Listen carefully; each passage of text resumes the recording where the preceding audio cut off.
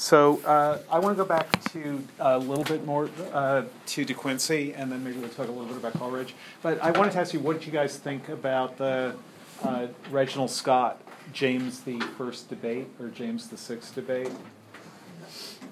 Interesting? I mean, we live in a time of a witch hunt worse than any witch hunt that has ever occurred in history. A witch hunt that is going on even as we speak in Washington, D.C. So it's interesting to see what another chief executive is saying about witches and witch hunts back at the end of the 16th century. And so, you know, I thought I arranged this class so that we could get more insight into what's going on in contemporary politics. Any thoughts about Reginald Scott and about James? Yeah, all right. It was interesting how, I think it was Scott said, well, witches couldn't really be real because it's God who does all this stuff. And then the response was, well, the witches do exist and they're working for the devil, which explains why it's not God. Yeah. But still they can exist. Yeah. And why, so Scott is obviously right. And I hope we all agree. And what he is, one of the things that he, I think, gives a really nice account of is confirmation bias, what we now call confirmation bias, which is that if bad things happen to people, and you can say, well, look, sometimes witches curse people or they get angry or whatever, and then some of those people actually get sick, therefore it looks like the witches are doing it. But he's specifically saying that all that's happening there is that if you believe that coincidence turns into confirmation bias, that people are always getting sick, bad things happen to people all the time. He's even got a kind of proto-probabilistic idea that you can expect a certain quantity of bad things to happen in any place where things are happening. And if there's someone you can blame, then you see cause and effect where there is at most correlation. But both James and Scott are interested in people who think they're witches. That is, people who think that they have power to do things, and who therefore believe in their own their own infernal ability to make things happen. And so the fact that someone confesses to being a witch, did people read, if you read through what James says about people who confess to being witches, the fact that they confess to being a witch doesn't mean that they are a witch. There are different reasons to confess. One reason to confess, why are people confessing in the trials that James goes to? What would a modern person who doesn't believe that people really are witches? Yeah, Grace. Well, like, if you're being threatened and, like, the punishment for, like, confessing to be a witch is, like, less than, like, not, like, saying that you're not, then if you confess, it's better for you. Yeah, because they might torture you to try to get an answer. Or they do torture you to try to get an answer. Yeah, so one thing... Sorry, say it again? So you'd rather just confess, because the torture a lot of the time, because even if the punishment is death, a lot of the time the torture is going to kill you, so... Yeah, so if you... Yeah, Nicole. I think in the Crucible it starts because they all start making confessions about witchcraft when they're really not. Yeah, and you know that the Crucible is actually about the anti-communist witch hunts in the 1950s, right? Did you know that? No. Okay, that's why Arthur Miller wrote the Crucible. My father certainly knows a lot about that. Does he? Well, I said last time that whenever somebody doesn't like something he likes, he calls them a communist. Oh, that's right, of course. Yeah. So he's a witch hunter and not a witch hunted. Well, no, he's just a crazy person. But, you know, I mean, that's a good... I'll let him know you said that. Okay. Yeah, as a commie myself, at least by his lights. The Crucible is precisely about the way during the 1950s, the witch hunts, that's where the phrase witch hunt becomes a political phrase. The 1950s witch hunts were about putting pressure on people to name names and to accuse other people. And the way that you can get people to accuse each other of things, to confess and accuse, it's what 1984 is all about as well. 1984 being slightly before that. Anyone know what year 1984 was published or was written? It was in 48. Yeah. So he just switched the last two digits. That's how it got to be 1984. So, but if you read James's account of the witch's confessions and just how many people turned out to be involved, then, and if you don't believe that they really were witches, even if you do accept that some of them thought they were, because that's something Shakespeare's interested in as well. How many people have read Henry IV Part 1? So in Henry IV Part 1, Owen Glendower, who is the Welsh rebel, do people remember the character? He is the father of the person whom Hotspur marries, Hotspur's wife. So he's Welsh. He is a rebel. He hates Henry IV. He is also a big believer in his own supernatural power. And he says, I forget exactly, but it's, I can call storms out of the sky. I can call the heavens I can call the stars from the heavens. And he's boasting about this. And then Hotspur, who's a complete skeptic, says, why, so can I, but will they come when you call them? So the idea is, yeah, you can say spells, you can do things, but the things that you do, the question is, do they have any effect? And Hotspur's skepticism is, of course, Shakespeare's skepticism at that moment. Shakespeare is, whenever you have irreverence in any work of literature, it's very, very rare that the irreverence will turn out to be false. It's very, very rare that you're not getting something like the author's point of view when you get the irreverence.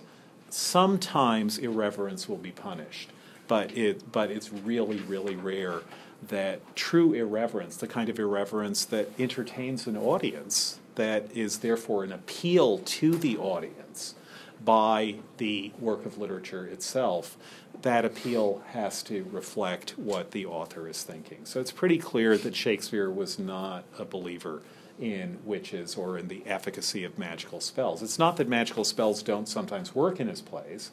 It's that when there's a question as to whether magic is real or not, the answer in Shakespeare is almost always, that's silly. Of course it's not real. And, yeah. In Act 4 of Macbeth, there's the royal touch is being professed, and the healing hand of the King of England, and that, of course, carries metaphorical power into the Act 5, where, like, the deceased body of Scotland is being healed. But still, even though there was a legal fiction that continued until the 19th century, but still, that still has some mystic qualities to it. Like the idea the king has that kind of power. But whereas in the discourse of witchcraft, like it's being denied that the power of prophecy is being denied, and all the other powers are flatly denied. So, how were they reconciled? You mean the king's touch versus witch? So, do people know what the king's touch is? Do you want to explain it? Sure. I think it's scant knowledge of it. It's tied to the kind of idea of the king's two bodies.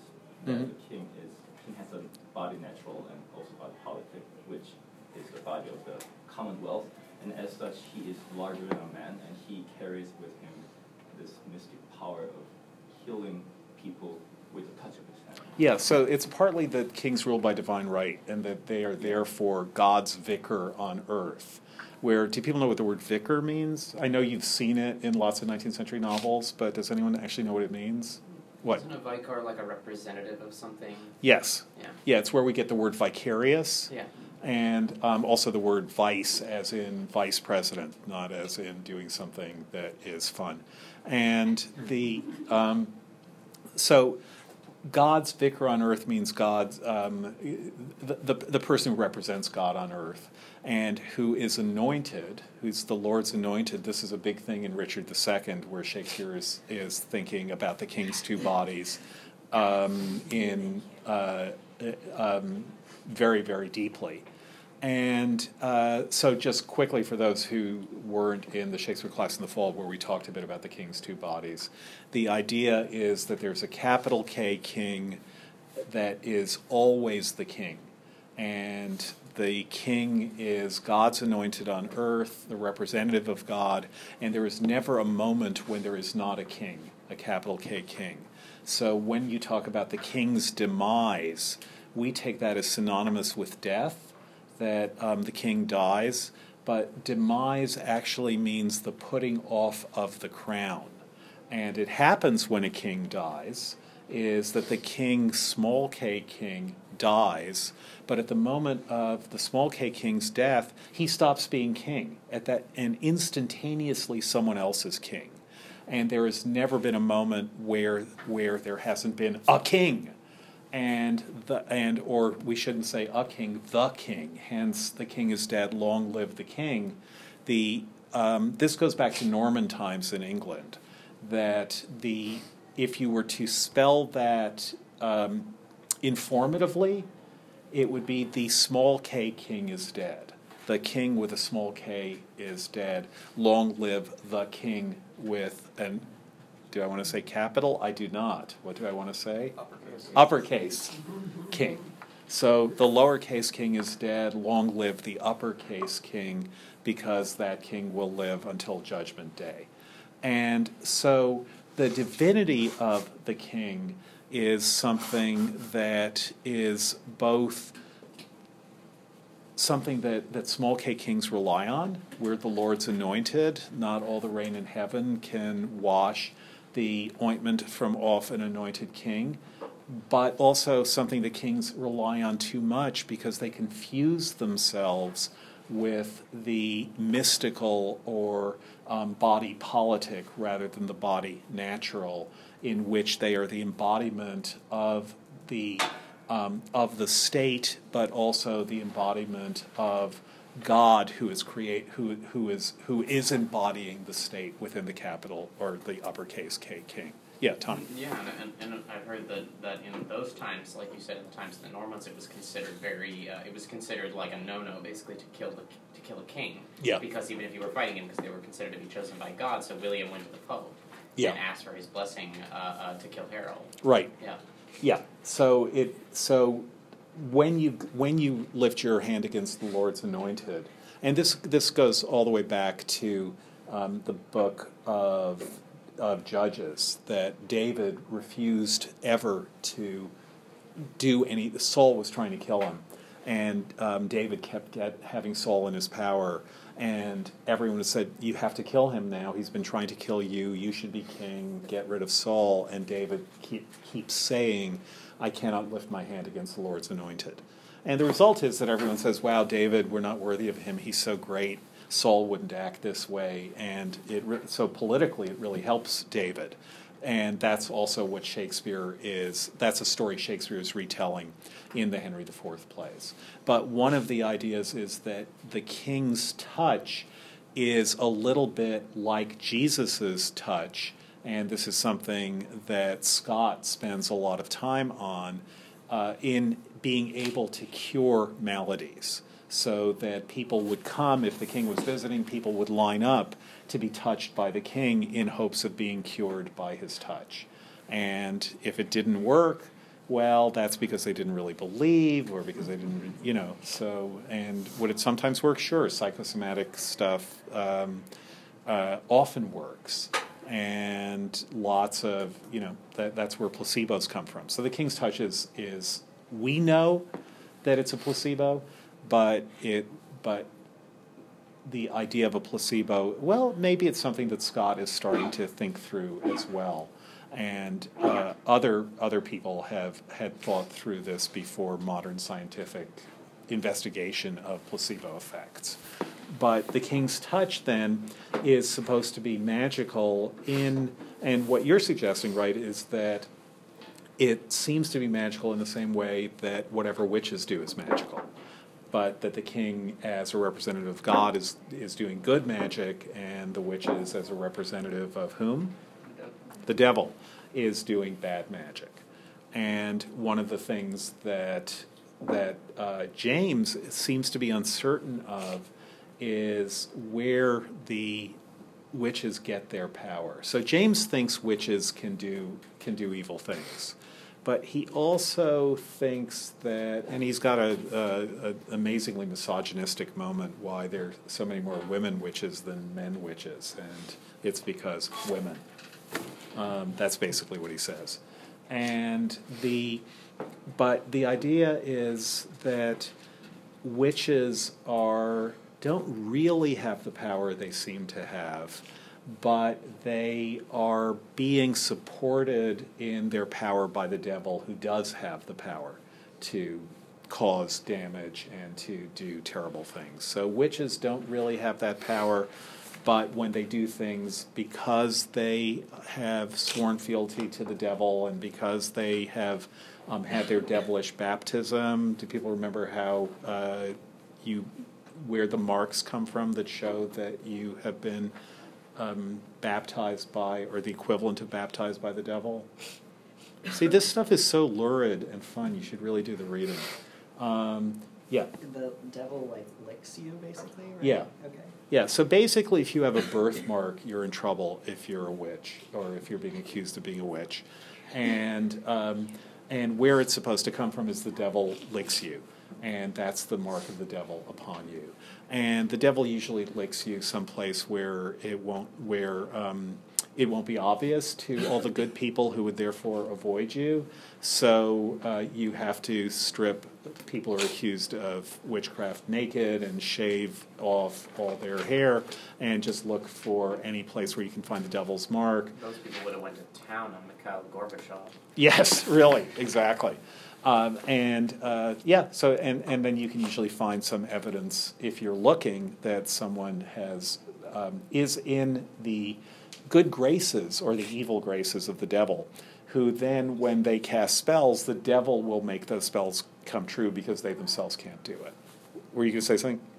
No, I mean, like, the example you just gave before this was in Henry IV, it seems that the skepticism of the character, whose name I forgot, Hotspur was directed against like a possible challenger to the throne rather than to the throne itself. I mean, like the skepticism is never directed to the kind of legal fiction, political theology of English monarchy. So that's where I suspect like the extent to which the skepticism of Shakespeare was carried through its possible radical potentials. Like it stops there almost. Well, yeah, officially it does. But Shakespeare never shows kings able to cure people with the king's touch. What he shows is are kings who are unable to sustain their own power. And almost all of his plays are about kings unable to sustain their own power. And those who do sustain their power do it through shrewd politics rather than through... I mean, what Richard II is about, so that's the Henry IV, Part 1 is the sequel to Richard II. What Richard II is about is a king who believes that he has divine power. That is, he believes that God, he says, it doesn't matter if there are 10,000 men arrayed against me, for God hath in his pay an angel for every one of these men who's in my army. So that he's completely alone, except all the angels in heaven are going to protect him against a gigantic army that's coming against him. And he's just wrong about that. His belief in his own divine or semi-divine status is simply wrong. And Shakespeare isn't going to be skeptical. He doesn't represent kings calling, except for Richard. Well, maybe, yeah, he does in Richard. He represents in Richard kings who believe that they can call down divine aid and that they will do so effectively. And it's just silly for Richard to think that. There are other kings who try to, but they know that they're failing. They do it the way we do it when we say, God damn it. knowing that damning something isn't actually going to work. We'd be much more careful if we thought it would work. And but King Lear would be an example of that. He's always calling upon the fury of the heavens to help him, and the heavens don't. And he doesn't really expect them to. Part of the point is to indulge in the experience of frustration, which is itself a proof to himself about how evil how evilly his daughters have treated me. That is part of the psychology that Shakespeare is interested in, is the very natural human psychology that we all feel, but that Shakespeare may be the first person to have described accurately, where you work yourself up to feeling just how bad your situation is. It's when you are unhappy and you make yourself unhappier. We've all had the experience of trying to talk other people out of doing that when something, when they got a C in a class or something like that, and they just get angrier and angrier, and we try to talk them out of that. But people get angrier and angrier because it's a way to demonstrate to themselves how unfairly they've been treated, where their own reaction becomes proof that they're having the right reaction. And we've all had that experience, and Shakespeare is really, really good in King Lear at describing that experience. But that's not the whole point of wanting to prove that you've been treated unfairly, is to prove that God isn't helping you either, that even God is being unfair to you. And if God started being fair to you, it would really take the wind out of your sails. It's not clear that you really, really want that. It's more like you want to be frustrated. Grace. So with the example of King Lear, would he have yielded up the capital K king power, when he gives up the kingdom? Nice question. So wouldn't he not have power anyway? Because he's I'm relinquishing my kingship. So I'm not sure how much Shakespeare is thinking about the issue in King Lear, because there isn't or if he is thinking about it, he's thinking about it in a different way, because it's generally agreed that the decision to divide the kingdom in three is a shocking mistake. Mm-hmm. That is not a personal mistake, but a shocking political mistake. That it's the end of England. It's I don't know. You could call it exit, for England exiting from and turning into something smaller. But he does say that during his life he will retain the name and all the addition of a king. That is, that he's still capital K king. And what so infuriates him is that, no, he's being treated first like lowercase king, and then when he asks, Oswald, do you know who I am? And Oswald's response is, Oswald's supposed to say the king, but instead he says, my lady's father. And then later on in the play, when someone recognizes him as the king, he's surprised because he hasn't been thinking of himself as a king now for 2 acts. And then his response to that is, I, every inch a king. That is, he becomes, it matters to him at that moment that he still is, in some sense, the fusion of the two bodies. But yeah, it is a really interesting question with respect to King Lear. But at any rate, Nicole? I was going to say, I guess Macbeth can't believe he has God's power the same way Richard II does, because he's kind of gone against divine law or whatever. So he has to believe that he has this Satan's power in a way, which I guess might be why he trusts the witches. Yeah, and in particular, what James is saying in his account of the witches and going to see the witch trials and so on, he has to defend himself. It's actually really interesting that he has to defend himself against the skepticism. So notice that what James is doing is he's saying some people think witches don't exist. In particular, they're Reginald Scott, but there are others, but Reginald Scott is the main person who he's writing against. Scott had written his account of witchcraft about 10 or 15 years before James then went to these witch trials and wrote his defense of the reality of witches or the reality of what they're doing.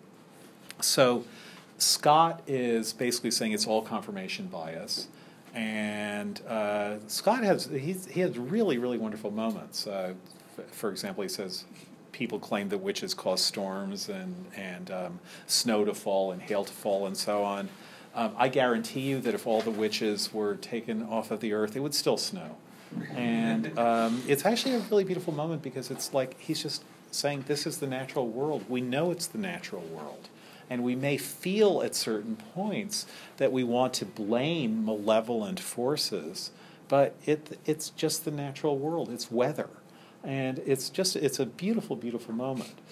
So then James is trying to prove that witches really do exist. And it's really interesting to read what he's writing because one reason that it's important for him to think that witches exist is that one of the witches confesses that she was supposed to destroy him, that Satan wanted James destroyed, and if only she'd gotten a little piece of a garment of his, she would have been able to do it.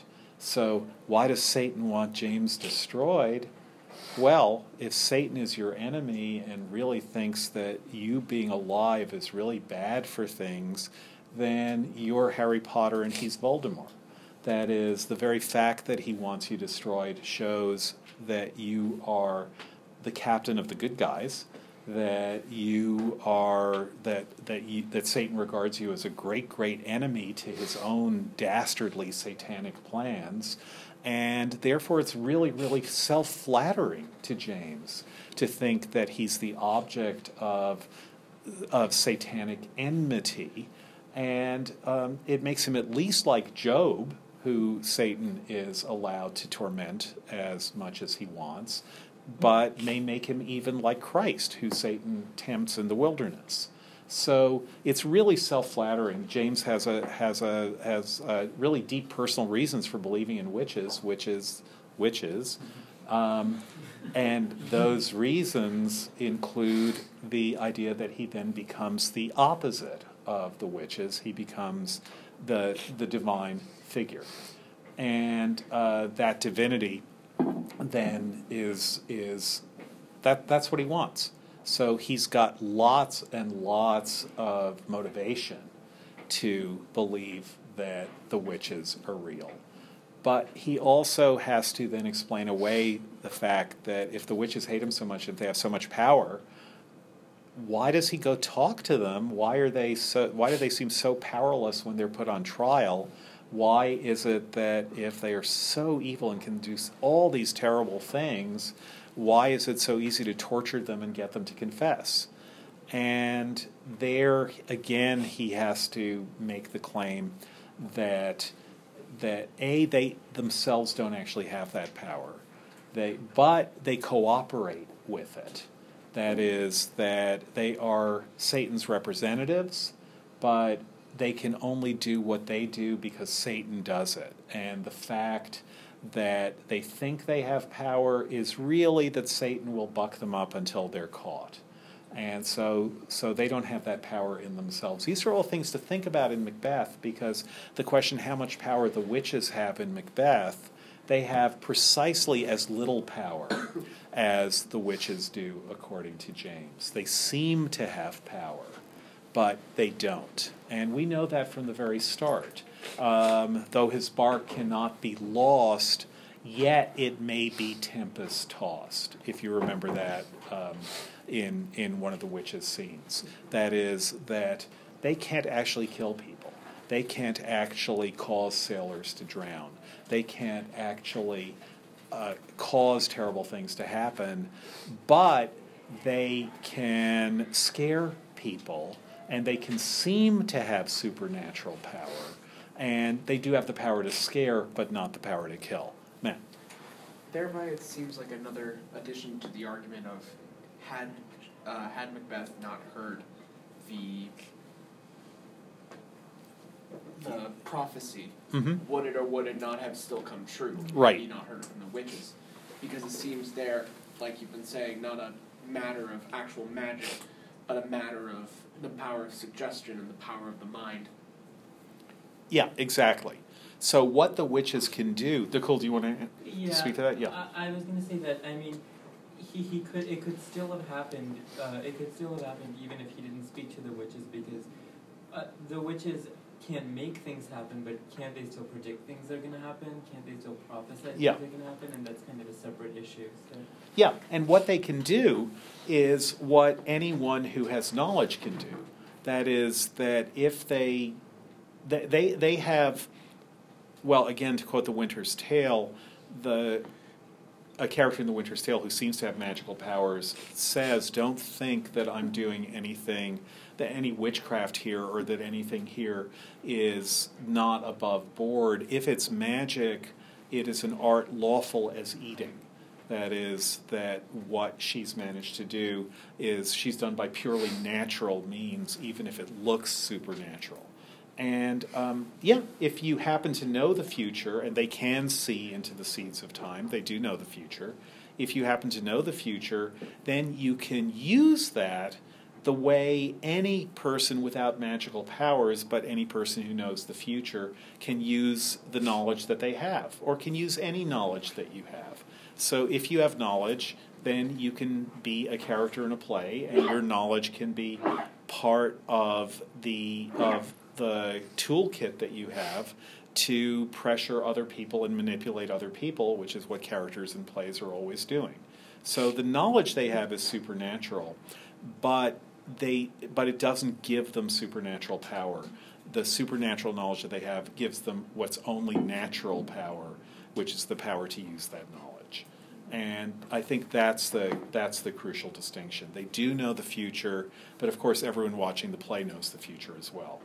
But they do know the future, and they can predict it. Again, as you'll see in Antony and Cleopatra, the soothsayer figure... So how many... I asked this before, I know, but I'm going to ask again. How many have read Julius Caesar or seen it?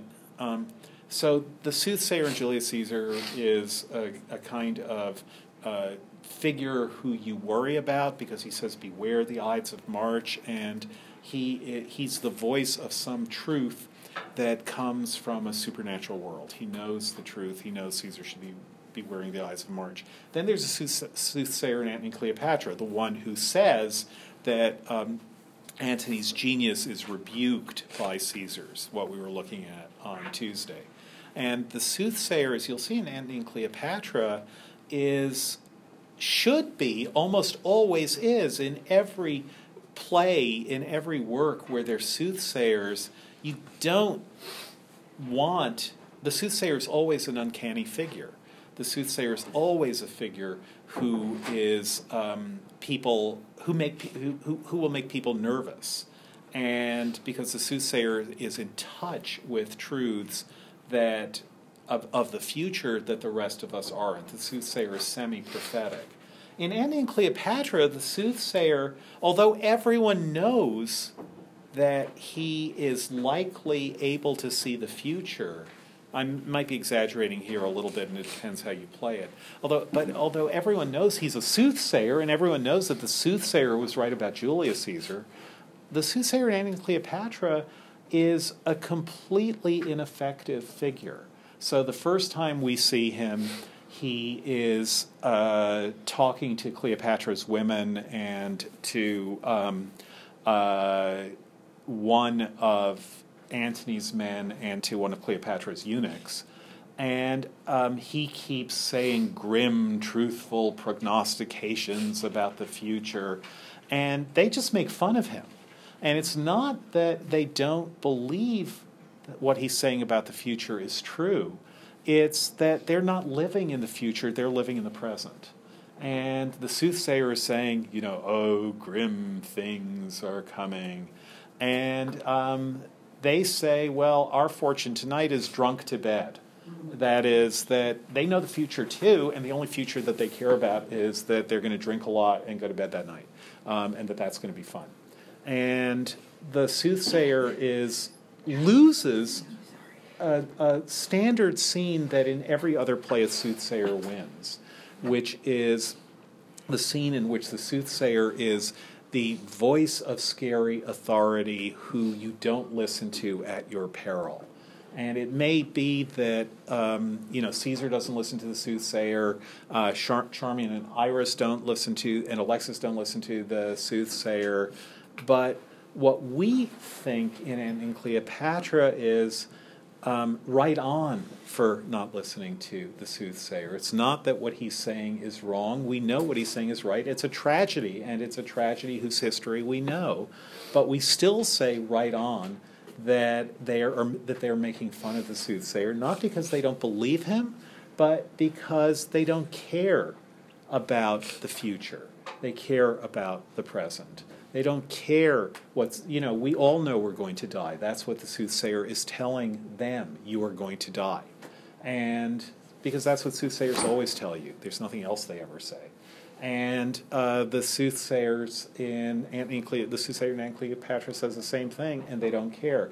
Later, Antony says to the soothsayer, do you wish you were back in Egypt? He's come with Antony to Rome. You wish yourself back in Egypt. And the soothsayer is just bitter. Soothsayers aren't supposed to be bitter. They're just supposed to tell you the truth. And they know that nothing can be done, but they tell you the truth. But the soothsayer is just bitter, and he says, would I had never come from thence, nor you thither. Basically, the soothsayer is saying to Antony, I wish I'd never met you. And that's an amazing thing for a soothsayer to say. I wish I'd never met you. But that's what the soothsayer in Antony and Cleopatra says. And that, I think, is continuous. Again, remember, what we'll always remember is that he's writing these simultaneously. That I think that's continuous with the idea that the witches don't actually have power. Yeah? So I think there's an interesting comparison with messengers as well, because messengers are telling people about the present. Yes. But it's the message, and you're talking about soothsayers and witches, those messages from the future. Yeah. But the Cleopatra's not so happy with the messenger. Yeah. I mean, that's the present, and she tells him, tortures him. Yes. There's messengers in this play as well. Yeah. So which messenger are you thinking of here? So I'm trying to remember, but I can't. There's the messenger sent to Macduff. Yeah. Yeah, I think that messenger should absolutely be compared to the messengers in Antony and Cleopatra. So one essay we'll read when we do Antony and Cleopatra is by, what's her name, Laura Quinney, I think. Yeah, that's her name. Which is a great essay on Antony and Cleopatra called Enter a Messenger. And it's about the messengers in Antony and Cleopatra. And as you'll see, what happens in Antony and Cleopatra is when messengers come to Antony, he just wants to know what they have to say. And the messengers, one messenger says to Antony, I have really bad news. And Antony says, well, what is it? And the messenger says, well, the nature of bad news infects the teller. He's worried about telling the message. And Antony says, not with me. Who tells me truth, though in his tale lies death, I hear him as he flattered. So all Antony wants from the messenger is the truth. Sooth is a synonym for truth. Sooth to say means truth to say. It's a rhyming synonym. It's really useful. And when a messenger comes to Cleopatra to tell her bad news about Antony, she tries to bribe him to tell her better news. And she says, I'll give you riches if you tell me good news. And he then tells her the truth, and she says, okay, I'm going to melt the gold I just promised you and pour it down your throat. And the messenger is really, really unhappy about having to tell Cleopatra the message that he's been sent to tell her. But the messengers, to some extent, the soothsayer and the you're right to compare the witches and the soothsayer to messengers, although they're talking about the future rather than the present. But it's also interesting to look at the actual messengers in Macbeth, and particularly the messenger sent to Macduff to tell him that Macbeth wants him, and the messenger that Macduff refuses. Eve, were you going to say something? No. You sure? Okay. But the idea that the king's touch is curative and that the King of England can cure Scotland, as we'll see. So the King of England is Edward the Confessor, who was known for his piety at the time.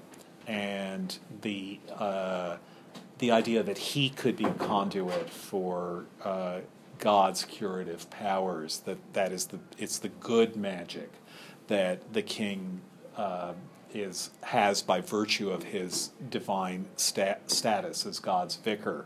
That's certainly an idea in Macbeth, but it's also not at all clear that it works in Macbeth. And one thing to remember, one reason to read the history, is to see what you actually think about Malcolm. So Malcolm is supposed to be, one puzzle about Macbeth, if you don't know the history, and it's a puzzle even if you do know the history, is you'll be expecting that at the end of the play Fleance will be king, or that at least it will be clear how Fleance gets to be king, and it isn't. At the end of the play, it's Malcolm who becomes king. He's about to go to Scone, and in order to be for his coronation. Anyone know the last line of the play? Oh, yes, there is that way of knowing the last line of the play, which is to look at your little codex device, whom we invite.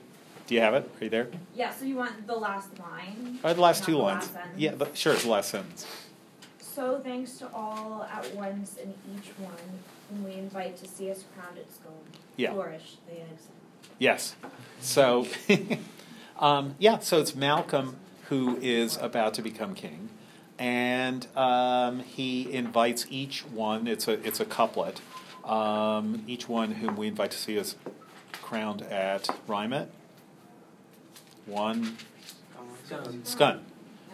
So it's probably somewhere between Scone, and one is probably somewhere. The way it was pronounced then was one and one. There's something called, just so you know, there's something called the Great Vowel Shift, which occurred after Shakespeare, and you're nodding, so what is it? It's where basically a lot of the vowels change. That just it's just like a lot of things, like it used to be, I'm trying to think of examples, but I don't know exact examples, but it's like a lot of words pronounced. It's why Shakespeare's writing and a lot of older writing is so hard to sort of understand and read if you first look at it, because it is words that we would say now, but it just was written before the Great Vowel Shift. Yeah, and the closest thing actually to Shakespearean English is probably Appalachian English, especially in West Virginia. So if you guys saw Inglourious Bastards, anyone seen it? Brad Pitt actually does, people say, a perfect West Virginia accent in that movie. A lot of people made fun of him because they said, this is just the worst Southern accent I've ever heard. But that's because they didn't know West Virginian accents. And the character's from West Virginia. And apparently the dialogue coaching was perfect, and his accent is perfect. That's the closest thing now to the sound of Shakespearean English. Yeah. Actually, I don't think that's necessarily true, because there's an island off the coast of North Carolina, I believe, where they've been so isolated from, like, they got there and they just didn't want to leave, and that is the closest The thing. Gullah? Yeah. Yeah. Yeah, that's the closest thing to Shakespearean and Old English. Okay, that's interesting. I've had interviews and you cannot understand them. Yeah. If you want to go that far, then you could say that Icelandic has the best sounds for that, because Icelandic sounds a lot like Middle English, and the pronunciation is pretty much the same. Yeah, but Shakespeare's not writing in Middle English. No, he's not. But the pronunciation is probably quite similar. The vowel shift probably occurred between the pronunciations of Middle English. Yeah, Icelandic is also like a very different language. It's a different language, but the sounds is what we're talking about. I mean, that's valid, but it's that you could say that, like, a lot of languages sound similar, but they're not the same. Yes. Like Icelandic and English, they didn't really interact. I mean, other than like the Scandinavian influence with Vikings. Icelandic sounds like Middle English, and the reason is because it interacted with Middle English, and the vowel sounds, or at least I'm assuming so, before the vowel shift came from Middle English. Yes, but it is a very it's a different. I've tried to speak. I know. You cannot. I understand that. You cannot. I don't think they're comparable. like, quite honestly. I understand you sound, but that's almost like saying Portuguese sounds like drunk Russian. Like, they sound like that, but they're not. You can't compare them. Yeah, but the sounds aren't associated with the same root in that case. These languages are actually similar. You're both right. You're both right. No, you are both right. But the other thing to notice is that Icelandic people speak better English than we do. When they speak English, their English is ridiculously good. Yeah. What caused this vowel shift? I don't know. Probably a lot of it was literacy. That is, that once people are reading words and sounding them out, they're mispronouncing them because the same vowels are used for different sounds, as we know in English. And but I don't know what the other linguistic theories are, but languages do mutate in ways that are predictable, and I think large mutations will sometimes occur, and small mutations are always occurring. Nicole? Did the vowel shift occur before, after, or during the colonialism of America, the British colonialism of America? I believe during. So, yeah, but, if you hear the difference between Strine and English and American English, those are you can time how quickly different isolated uses of the language diverge, or subcontinental English. It's the timing is fairly standard, but there is this thing called the Great Vowel Shift where vowel sounds change. The word wind, for example, as the wind is blowing, up until the 18th century was pronounced wind. And so when you see Shakespeare, blow, blow, thou winter wind, thou art not so unkind, that was a perfect rhyme for Shakespeare. It was blow, blow, thou winter wind, thou art not so unkind.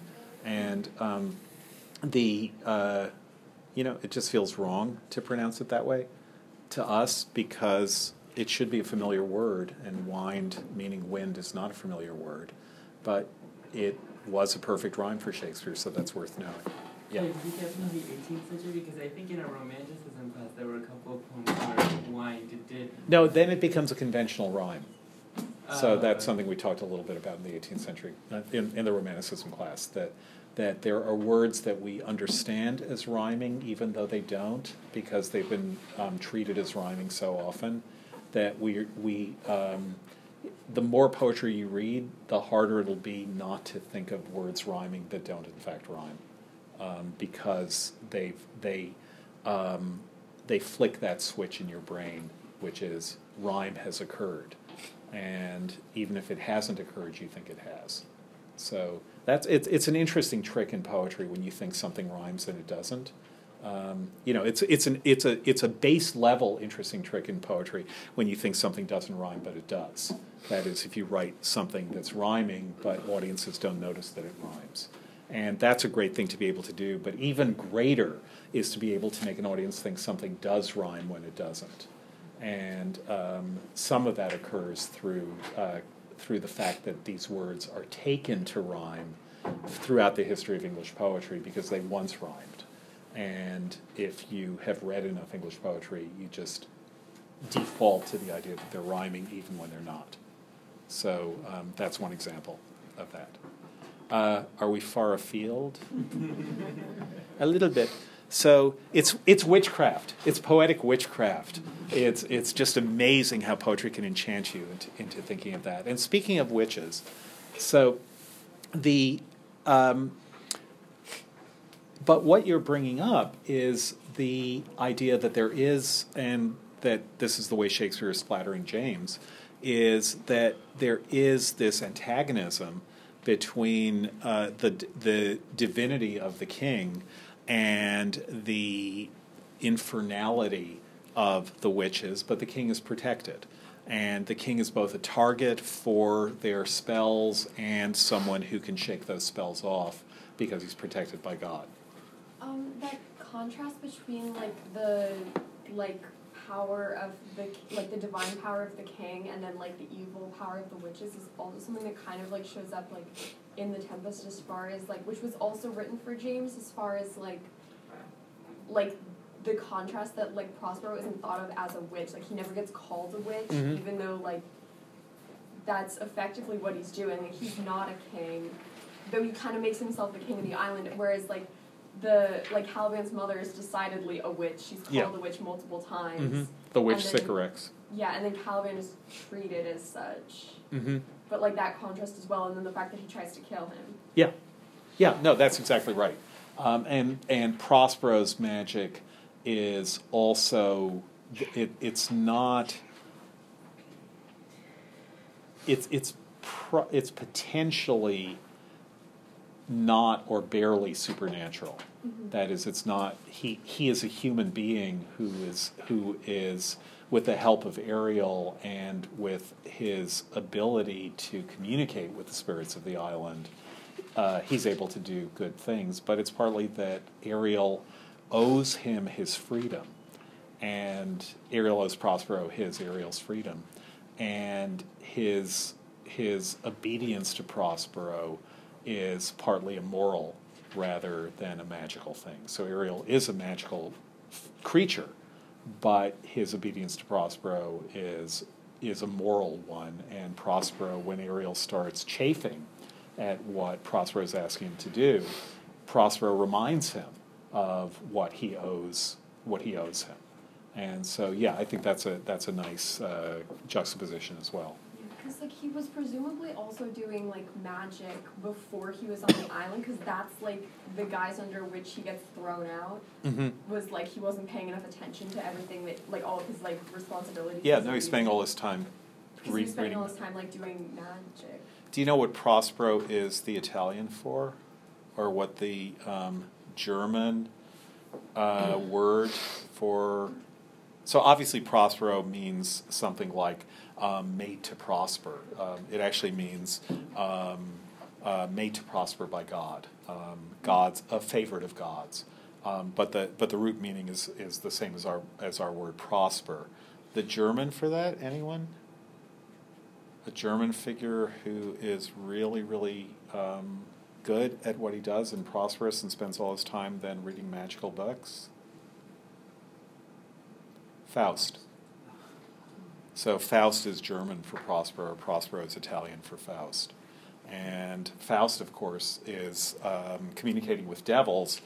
Prospero isn't, but Marlowe has written Dr. Faustus, and Dr. Faustus was maybe the single most influential play for Shakespeare's own playwriting. Not, there are a lot of plays that by Shakespeare's contemporaries that were extremely influential to him, and that he got a lot from.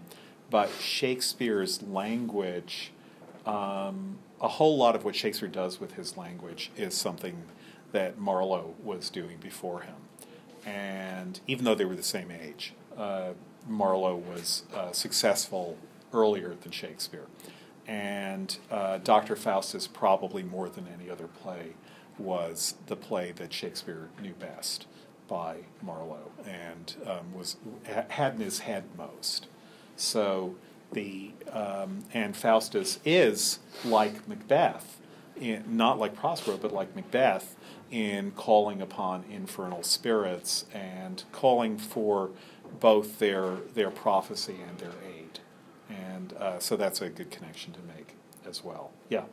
Sorry, about the soothsayer in relation to Macbeth, in relation to the witches in Macbeth, right? Like, I haven't read Antony and Cleopatra yet. But, like, you were saying that the soothsayer is bitter, and that all he's really saying is that they're going to die. But how can that be compared to the witches in Macbeth? Because the witches in Macbeth are happy to see Macbeth, kind of, and they're telling him about things that are going to happen right now. Like, the murder is something very here and now for Macbeth, so... Yeah, so I think it's more that, and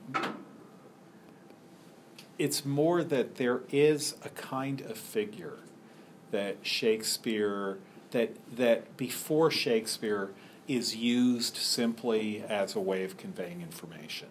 So if, we talked a little bit before about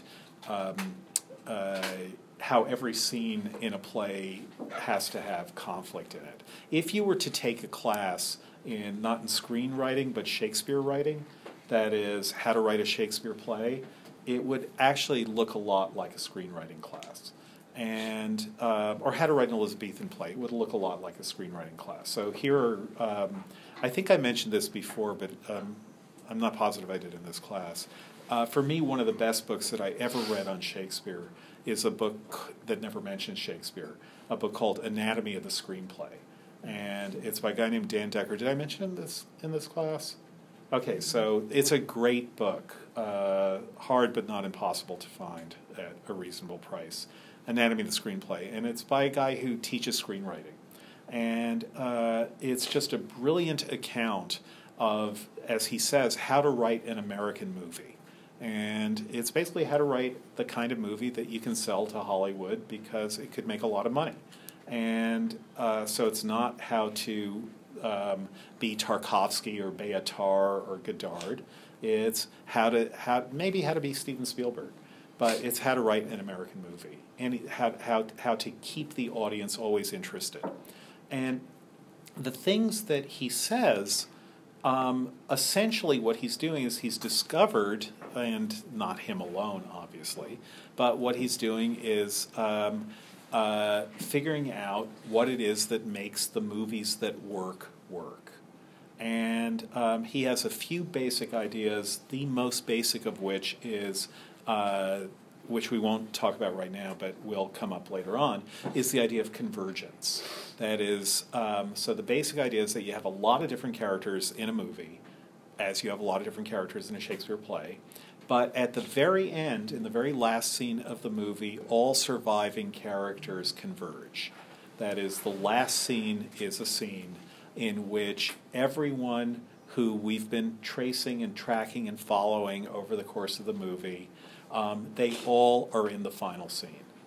And that can just mean that that's the showdown. That is, the villain and the hero finally meet, and they have the gunfight on Main Street with everyone else watching.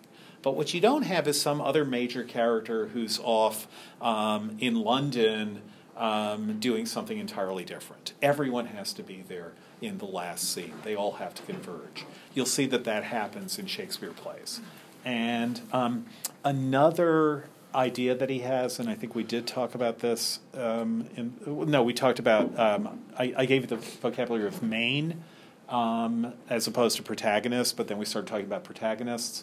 So but if you think of, there are 4 basic types of character, and you will see this in any Shakespeare play and in most scenes, the basic types of character being main, opposition, goal, or the thing that you want, which is doesn't have to be another character, but can be, so that in a rom-com, it's the thing that you want is the person that the main character is in love with. But in a caper movie, the objective would be money, or would be gold, or would be the rabbit's foot, to talk about, I think it's MI3, Mission Impossible 3. And window. And what a window character is someone that, in dialogue with usually the main character, you find out what the main character wants, needs, is doing, is thinking, and so on. Otherwise, you have to have the main character doing voiceover, the equivalent of Shakespearean soliloquy, but voiceover and soliloquy are kind of embarrassing and boring. So instead, you have a buddy for the main character. And in any scene, this is true of movies as a whole, but it's also the case that any scene will have a main character, and frequently have opposition within the scene, and frequently have an objective within the scene, and will have a window character within the scene. So you can imagine that first we're seeing the main character is the good guy, and yes, we really, really have to get this antidote to this town in the Yukon, where if people don't get this antibiotic, they will die. And so the main character has an objective, which is to get to the Yukon with this antibiotic in order to save the people who are there. But there's a dastardly opposition character who wants to sell his own crappier, less effective brand of antibiotic to these people in the Yukon for a whole lot of money, or for all the mining rights in the Yukon. And so the opposition is going to try to stop the main character from getting to the Yukon. And the main character is saying to the doctor, who says, you have to get this to them or they will die, the main character says, well, I'm going to get it to them despite the fact that a horrible storm is brewing, because if I don't get it to them, they will die, and then you'll know what the main character is trying to do. But then you might cut to a scene where the opposition character is saying, we have to stop the main. And now the opposition is the main in the second scene. And he is telling a minion, a henchman, we have to stop the main character. So his objective now is stopping the main character. And what he wants out of... and his opposition is the main character, and his window character is whatever minion he's telling this to. And so every play or movie, but also most scenes within a play or movie, you can identify a main character, an opposition, like the minion is saying, no, it's too dangerous to try to stop him. He has superpowers. Because I happen to know that Clark Kent is really Superman, or something like that. And so there's a minion saying it's a bad idea to try and go against this good guy. And the main character in that scene will say, no, but you don't realize that I have some kryptonite. And now the window character, who's also the opposition, who's trying to stop the main character in that scene from doing something dastardly. Are people still following this? Is talking to someone trying to stop him, but saying why he's going to do it. And so the opposition also becomes a window character. And the objective is still to stop the good guy from fulfilling his objective, which is to get the antibiotic to the town in the Yukon. So that interaction among those four different kinds of characters, those are both global and local in any scene within a play. Yeah. So other than as like a romantic object, in what way is a goal a character? Well, romantic objects are not. You shouldn't dismiss them as just a trivial example of a goal a character. I mean, are there other, like, because you're talking about the rabbit's foot, etc. But yeah. Those aren't characters unless you're saying that they are a character in the way that they like influence the plot. Well, it depends what you mean by romantic, but it may be that your goal is to get people to vote for you, and so then getting those people. Your goal might be their votes, but your goal might also be the respect of those people. If you think of something like It's a Wonderful Life, where the goal is to make people. Prevent people from going bankrupt. So is the goal non-bankruptcy? No, because it's particular people's non-bankruptcy that is the goal. So you would still be thinking of the objective in terms of the human beings who are embodying it. It's a good question, though. It's a really good question. Nicole? Like, I guess Macbeth could be a goal in some ways for the witches. Yeah, okay, good. Also, like, criminals like Cesario is kind of a goal in Twelfth Night? Twelfth Night, yeah. Like, are they trying to... Well, he's not a criminal, but, like, they're trying to kill him, right? Yeah. Yeah. Not Cesario, sorry. No, Sebastian. No. Oh, okay, Antonio. Not Antonio. Not Antonio. I'm not talking about Twelfth Night. I'm talking about the other play that we read. Antonio. No, and the guy starts with a C. His name starts with a C also. What? Remember the other play that we read? Never mind. Okay, but Macbeth could be a goal. Coriolanus? No, not Coriolanus. Hamlet? No. Oh, so anyhow, the goal in Hamlet is, the objective in Hamlet is Claudius. Yeah. That is killing Claudius. But he's still the objective. And is he the opposition? Sort of. But he's definitely the objective. Loading. What you will, right? What you will, is that a play that we read last Wednesday? Yeah, Twelfth Night or What You Not Will. 12th Night. Oh my goodness. This is killing me. Here we go. Midsummer Night's Dream, Twelfth Night, Measure for Measure. Measure for Measure. Oh, Measure for Measure. And not Okay. Caesarea. What is the name of the guy, the criminal they're trying to kill in? Claudio. Claudio, yeah. Well, he's not that much of a criminal, but He's an objective. so he's an objective We got there, evangelist. boys. He's an objective evangelist, yeah. Or his death is, killing him as he's one objective evangelist, and Isabella, his sister, is Angelo's other objective. So, but you can always slot characters into that. So soothsayers are window characters. That is, they are information-bearing characters. That's what they're doing. And as are messengers. So a messenger comes with a message, and that gives us information. You could say in the most typical of all scenes, the messenger is actually, for the brief moment that they're delivering the message, they're the main character. They have something to say, and they're saying it.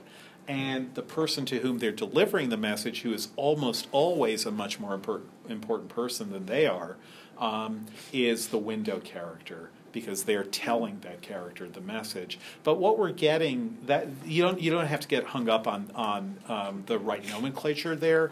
But what we're getting at that moment is the idea that we, the audience, are getting information because a messenger is giving that information to another character, and we are hearing what it is. So in Antony and Cleopatra, we find out about the death of Antony's wife at the same moment that Antony finds out about the death of his wife. We find out about what Caesar is doing at the same moment that Antony finds out what Caesar is doing, and vice versa.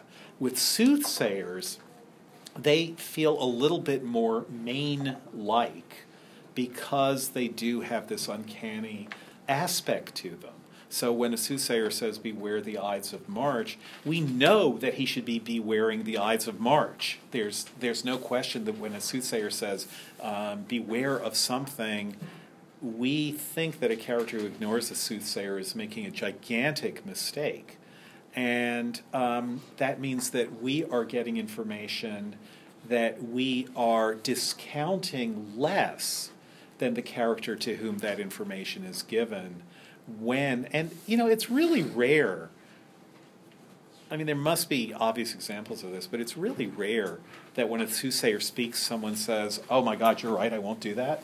The whole point is that soothsayers are, in any interesting scene where you have a soothsayer, the soothsayer is disbelieved. Yeah, it sort of seems like it would make it all a shorter story if the soothsayer was like, "Beware the Ides of March," and then he was like, "Okay," and the credits just roll. Right. Lucky I knew that. Yeah. So that's a place where, interestingly, we are getting information, and that maybe that's the distinction between soothsayer and messenger, is that messengers are almost always telling us information that that we get on the same level as the person who's receiving the message gets it. Your wife is dead. Antony knows it. We know it. But soothsayers are creating an interesting bifurcation between the information that an audience is accepting as true. Everything the soothsayer says in Antony and Cleopatra is true. In Antony and Cleopatra, the soothsayer says, "You will outlive the lady whom you serve." And the lady whom she serves is Cleopatra, and she does outlive her by about 30 seconds, but she does outlive her. And you'll be more loving than beloved. Everything that the soothsayer says is true, but unlike in most, and everything the witches say in Macbeth is true. I guess Macbeth does believe the witches, so they're not the same thing as a soothsayer, but then the witches turn out to be tricky. Okay, we still haven't gotten to the moment in De Quincey that I also wanted us to look at, but I think a main takeaway, there are several takeaways from reading Scott and reading James, but a main takeaway is that the witches don't actually have power. What they are able to do is manipulate.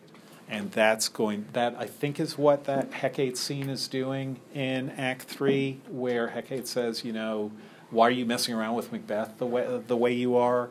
And it turns out that the witches are people who mess with people, are beings that mess with people rather, and mess with people to their own harm, but not creatures who can cause the things that they know.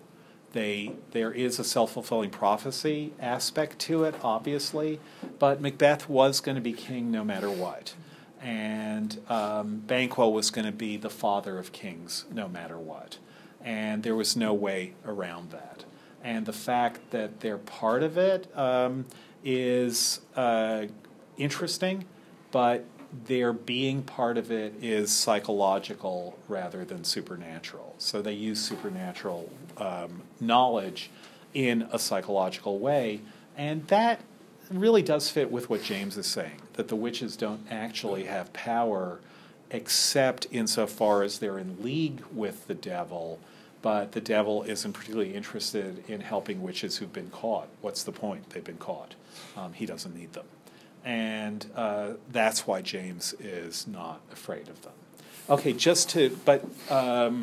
to talk about the psychology here, and just to go back to De Quincey for the last couple of minutes of class, the other thing so he said that what we're looking at on Tuesday, that what Shakespeare is trying to do is not the easy thing, which is to make us feel sympathetic towards the person who's murdered, but the much more interesting and much more difficult thing, which is to make us feel sympathy for Macbeth.